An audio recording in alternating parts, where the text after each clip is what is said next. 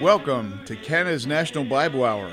This is Brian Albrecht, your host and president of Mission Go.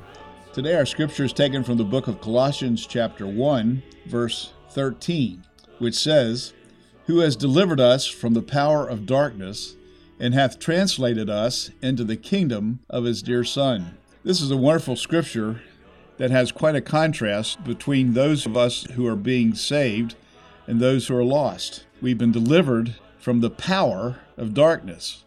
We've been delivered from evil. We've been delivered from Satan's control in our life.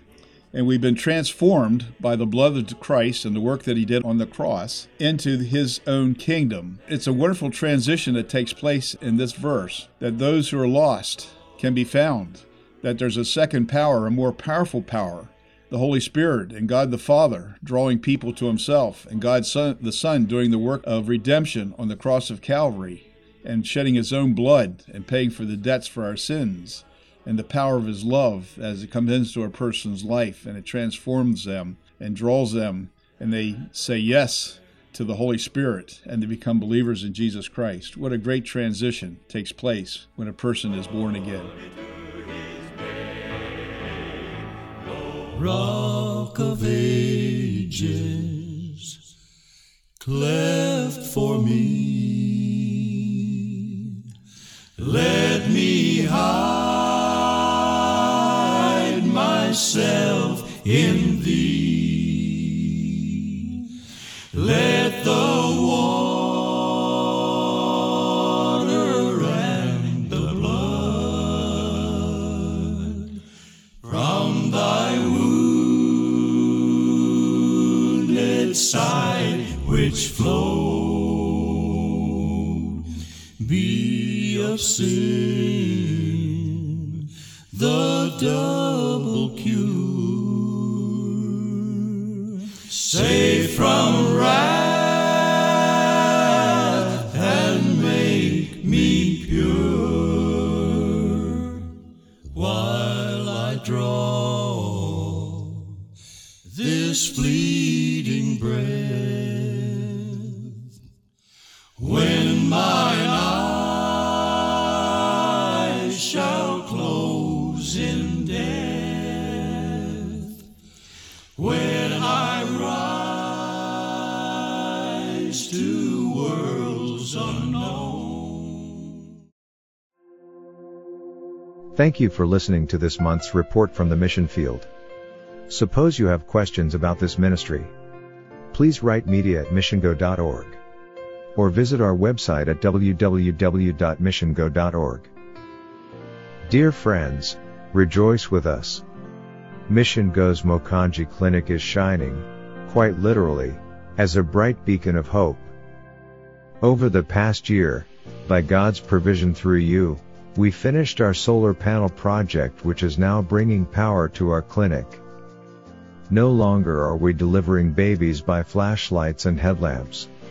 No longer are our medical staff binding up cuts and burns in the shadows. We even have a refrigerator that houses numerous medicines at the correct temperatures. Praise Jesus! The ability to use power has transformed the way we minister to Sierra Leoneans in the African bush, and the word is spreading. In addition to the hundreds we already see at the clinic each month, more are coming with their medical emergencies because it's becoming known that our clinic has power. The more that come, the more we see a more extensive range of symptoms and trauma. With the demand rising, there is a new expectation that we provide an elevated level of care. Every week, we treat malaria, ulcers, hernias, and worms. Child malnutrition, heartburn, pneumonia, and colds are also common. Every Wednesday, mothers receive pregnancy-related care, around 150 women each month. We deliver babies if there are no significant complications. On Fridays, we hold an immunization clinic. Our clinic constantly saves lives to the glory of God, yet we are seeing a great need to prepare and equip our medical facility to handle more critical care. Currently, our clinic cannot handle surgery.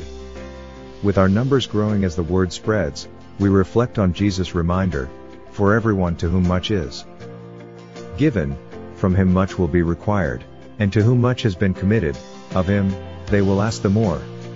Luke 12:48b. We have power. Now, our next major step is to purchase equipment to be ready for the medical cases we are now observing. Our compound manager has renovated the west wing for the surgical space needed for this endeavor. The room is ready, all we need now are the resources to fill it. There will also be space for a laboratory to allow for diagnostic testing.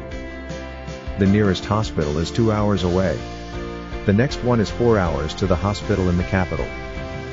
We recently had a man come to us after a horrific accident. Instead of stabilizing and preparing him for surgery at our clinic, we had to send him to the hospital, delaying his treatment and driving him through rainy season road conditions. We are receiving more accident victims needing immediate treatment for limbs. Countless times, our missionaries are approached by locals asking why they have left the comforts of their homes in North America to patch their bleeding wounds or to nurture them back to health after malaria. The answer is simple. Displaying the compassion of Christ, the door is open to sharing the good news of Christ. Nationals tell us they have never experienced this type of care. They say many come from foreign lands to convert us, but do not help us. Chiefs of villages, little children, even most recently, police officers have come to our missions church after receiving or observing our care given. Our approach is to care for the whole person, both physically and spiritually. Our reach in our area covers a population of over 8,400 nationals, not to mention travelers or nomadic groups. We've seen 80 nationals come to Christ and 24 receive baptism this year. The impact on Christ is substantial. We currently have 2 community health officers and 5 nurses at our clinic. We have a number of experienced surgeons from the hospitals who have offered to serve at our clinic on a regular, scheduled basis once we are able to furnish our facility with surgical equipment. Additionally, we have North American doctors who are then willing to take time off to travel to our compound to perform emergency surgeries during their stay. Recruiting surgeons in the future will be easier as well. This month, our missionaries reported meeting a 9-year-old boy who had a hernia that was so large that he had not been to school for a year due to being made fun of because of the disfigurement. The hospital is asking for more than his grandmother can afford. Imagine if we had the proper equipment and surgeons volunteering. Mission Go recently approved 2 new North American missionary families who will be deploying to Sierra Leone soon. It is a difficult calling to be led by the Lord into the jungles of Africa. The laborers are few and the work is challenging, but the spiritual fruit we harvest beckons our hearts to this field that is white and ready. We must seek lost hearts who have never heard Jesus' name.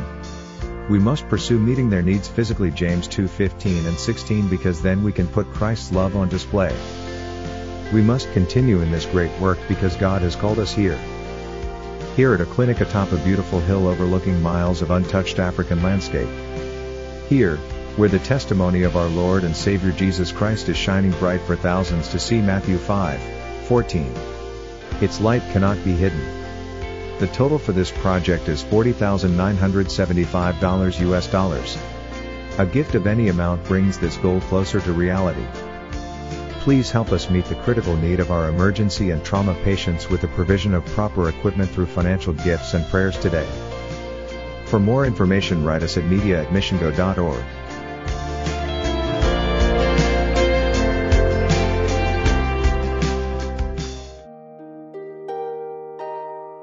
Thank you so much for listening to Canada's National Bible Hour.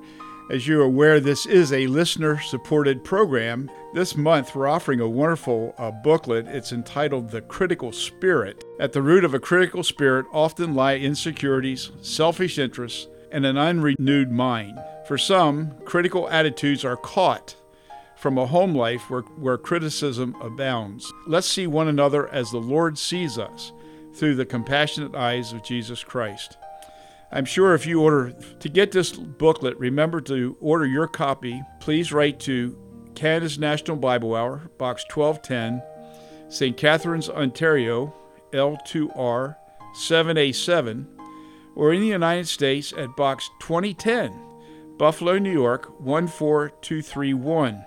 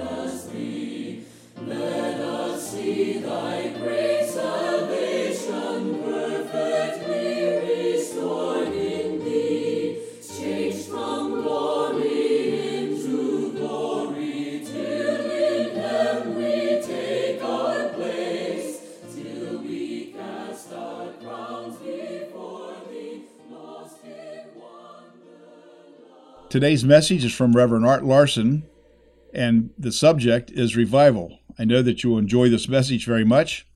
Printed copies are available upon request. One day a man asked a boy, "Do you pray?" "No, sir," he replied, "I carry a rabbit's foot." The man said to him, "If a rabbit's foot is so helpful for you to carry, why didn't it help the rabbit?" Well, the boy didn't know what to say, but the man, a Christian man, went on to explain to him that praying really does help because God, who is all-powerful, answers prayer. I want to continue today, thoughts on revival. In the last message, I mentioned that revival is the extraordinary work of God producing extraordinary results. Revival is when God draws near and manifests His holy presence. All true revival is about God bringing glory back to His Son, the Lord Jesus Christ, by the power of the Holy Spirit through His church. Biblical revival supremely centered in the person of Christ and dominated by Him. Therefore, we begin looking at questions that Jesus asked in the Gospels, questions that will search our hearts about revival and cause us to respond in prayer. There are three prayers we can pray. Habakkuk 3:2, "O Lord, revive your work in the midst of the years." Psalm 85:6, "Wilt thou not revive us again, that your people may rejoice in you?" And then Psalm 143, verse 11, "Revive me, O Lord, for your name's sake." We experience what Charles Finney said when we pray like that. Revival is simply a new beginning of obedience with God. Revival is a time when Christians are restored to their first love for Christ, when sham and hypocrisy are exposed, bitterness and strife are revealed, and changes that affect the lives of true believers in Christ are made so visible that unsaved sinners realize and see that they need to trust the Lord Jesus Christ as they see Him in the lives of believers who are revived and returned to their first love with fervency.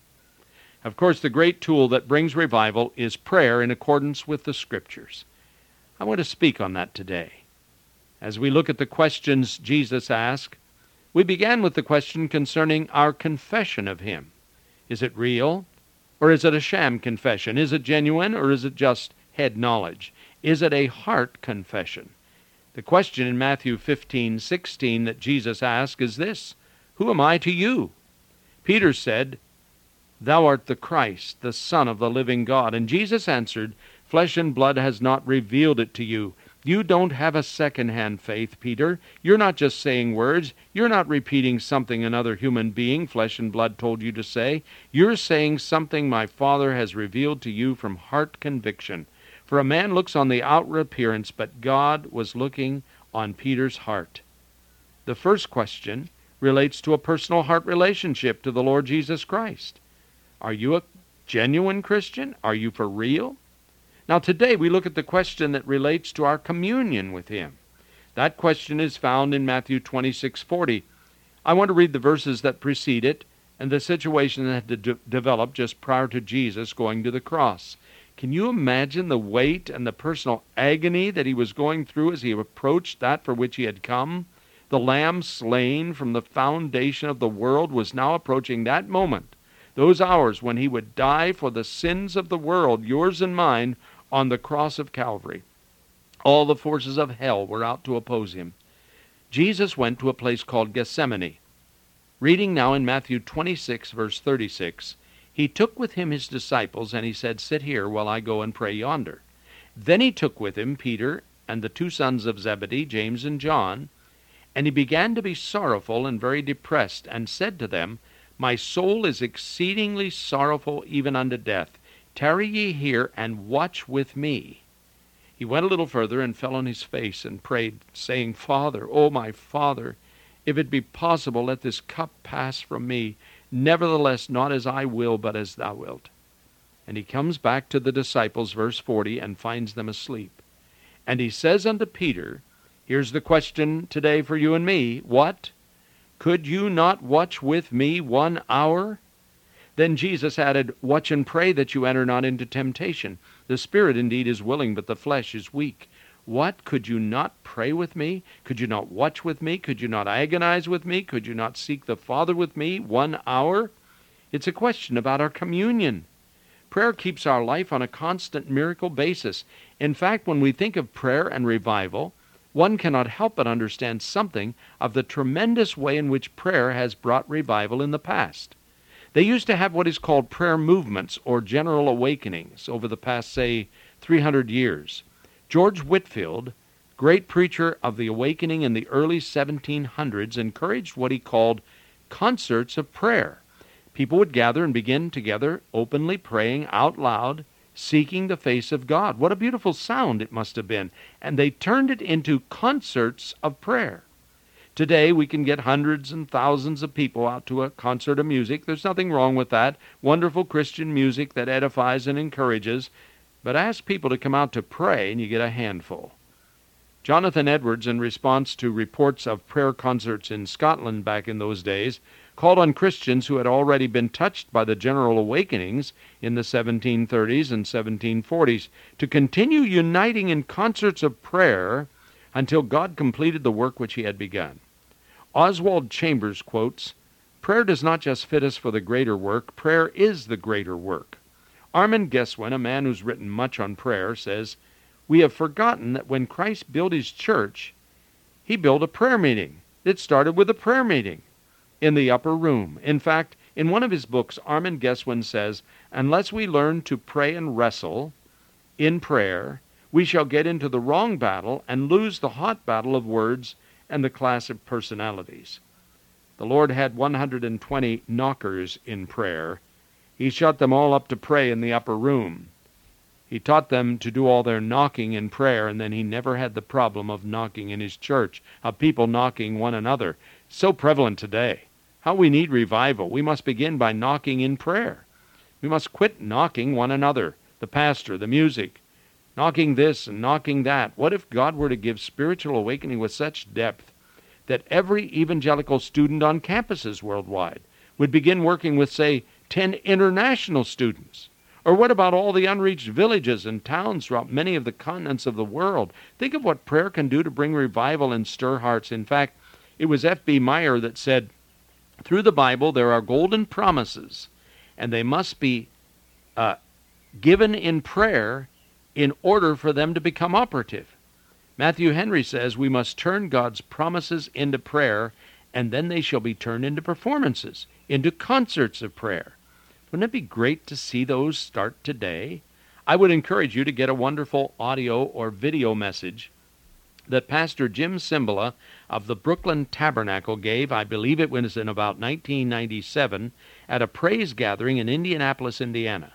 This message is a remarkable message of great conviction. It's called, "My House Shall Be Called a House of Prayer." It will touch your life. It'll touch your church. It will get us to understand what God does in answer to prayer, and it will get us praying. I have used that message in meetings in many places, and it has touched hearts deeply. Well, Jesus said, "What, could you not watch with me 1 hour?"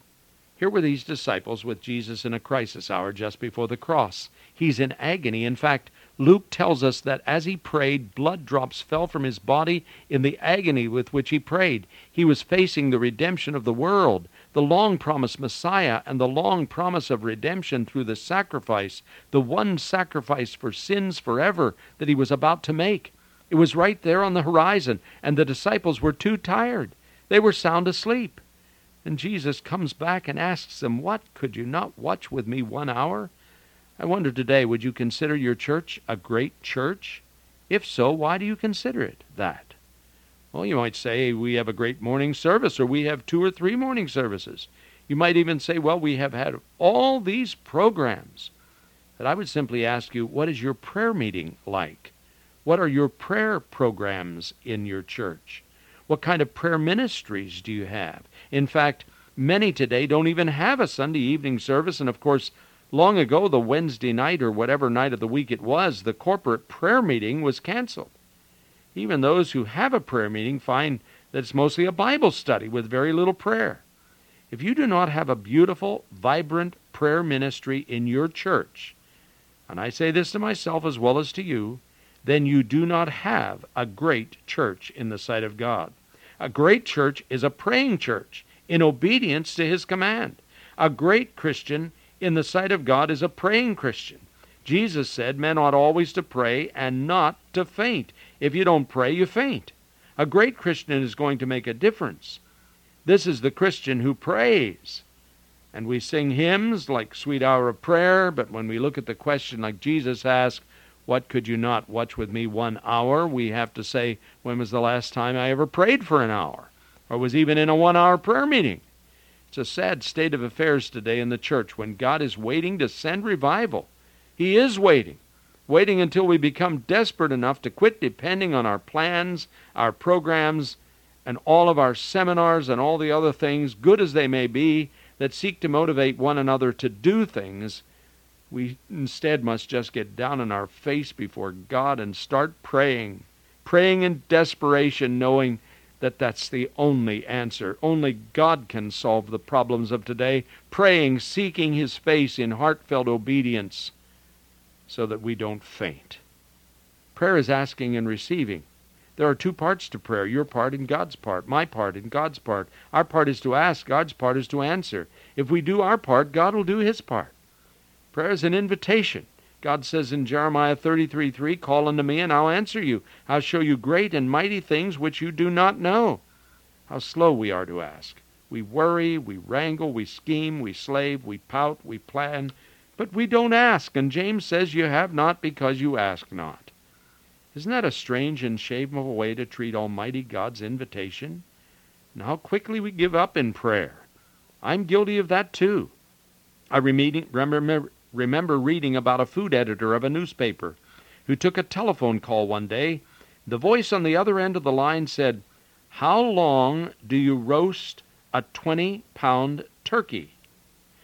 Just a minute, she replied as she turned to consult her cooking chart. Thanks, said the caller, and hung up. Many of us are like that caller. We have a problem. We pray, but then we don't wait for the answer. And then we do it the wrong way. That's why many prayers are not answered. We don't pray for an hour anymore. We don't even pray 1 minute or 5 minutes. In prayer, we accept God's invitation to allow Him to employ His wisdom, His wealth, His work in the alleviation of all our distresses. It's like opening the door to a doctor's office and turning the sick one over to his compassionate care. It's like opening the door to a billionaire and allowing him to grant his wealth to meet needs. It's not coaxing or coercing God, but giving Him permission to help us as His wisdom, power, and love directs when we confess that we have nothing. Jesus said, without me you can do nothing. God says He will send revival on His conditions. He promises if my people who are called by my name will humble themselves and pray and seek my face and turn from their wicked ways, I will hear from heaven, I will forgive their sin, and then I will heal their land. 2 Chronicles 7:14. If you truly know Him as personal Savior, then the Holy Spirit comes to live within your heart. Then He Himself comes to live within your heart. It is Christ in you, the hope of glory. Since Jesus prayed that the spirit of prayer will be your spirit, and you will want to pray, and you will want to remain in a spirit of prayer as the Holy Spirit prompts that from within, you'll take various times to pray. You'll certainly attend prayer meetings. You'll be one of the prayer warriors in your church, a prayer partner with your pastor. God is waiting to revive us.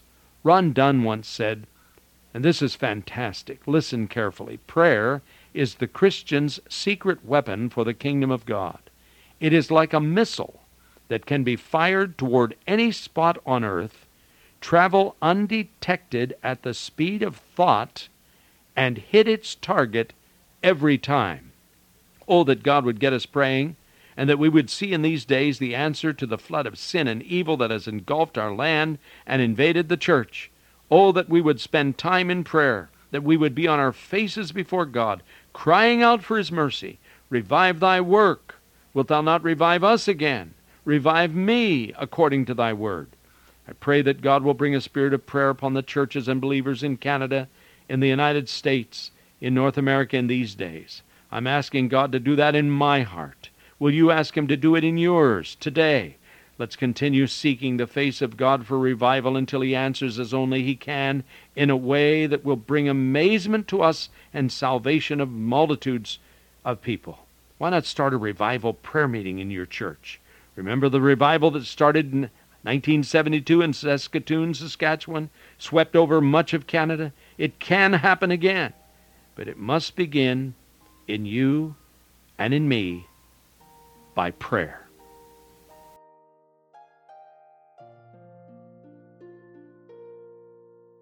I trust the message you just heard was a great blessing to you, and maybe we'll be able to minister to you in a spiritual way. Here at Canada's National Bible Hour, we have great concern about those who hear our broadcasts but don't know Jesus Christ personally. Jesus said, "I'm the way, the truth, and the life. No man comes to the Father but through me." These are truths from the Word of God. All of us are sinners. All of us need a Savior. All of us have done things we're ashamed of. All of us have done things that are wrong, and we know it. But our sins can be forgiven when we receive Jesus Christ as our personal Savior. Your prayers and gifts will be much appreciated. You can also get a free copy of our booklet entitled Critical Spirit by writing Canada's National Bible Hour, Box 1210, St. Catharines, Ontario, L2R 7A7, or in the United States at Box 2010, Buffalo, New York, 14231. And don't forget to visit our website where you can hear past messages of Canada's National Bible Hour. We also have a new radio broadcast that's 24/7. It's an internet broadcast that you can go on our website, www.missiongo-radio.org/radio. And you can listen to not only past messages on Canada's National Bible Hour, but good Christian music, as well as other Christian messages who can share Bible doctrine with you each day. We also ask that you continue to please remember us in your prayers, and we trust the Lord will continue to bless you throughout this next week.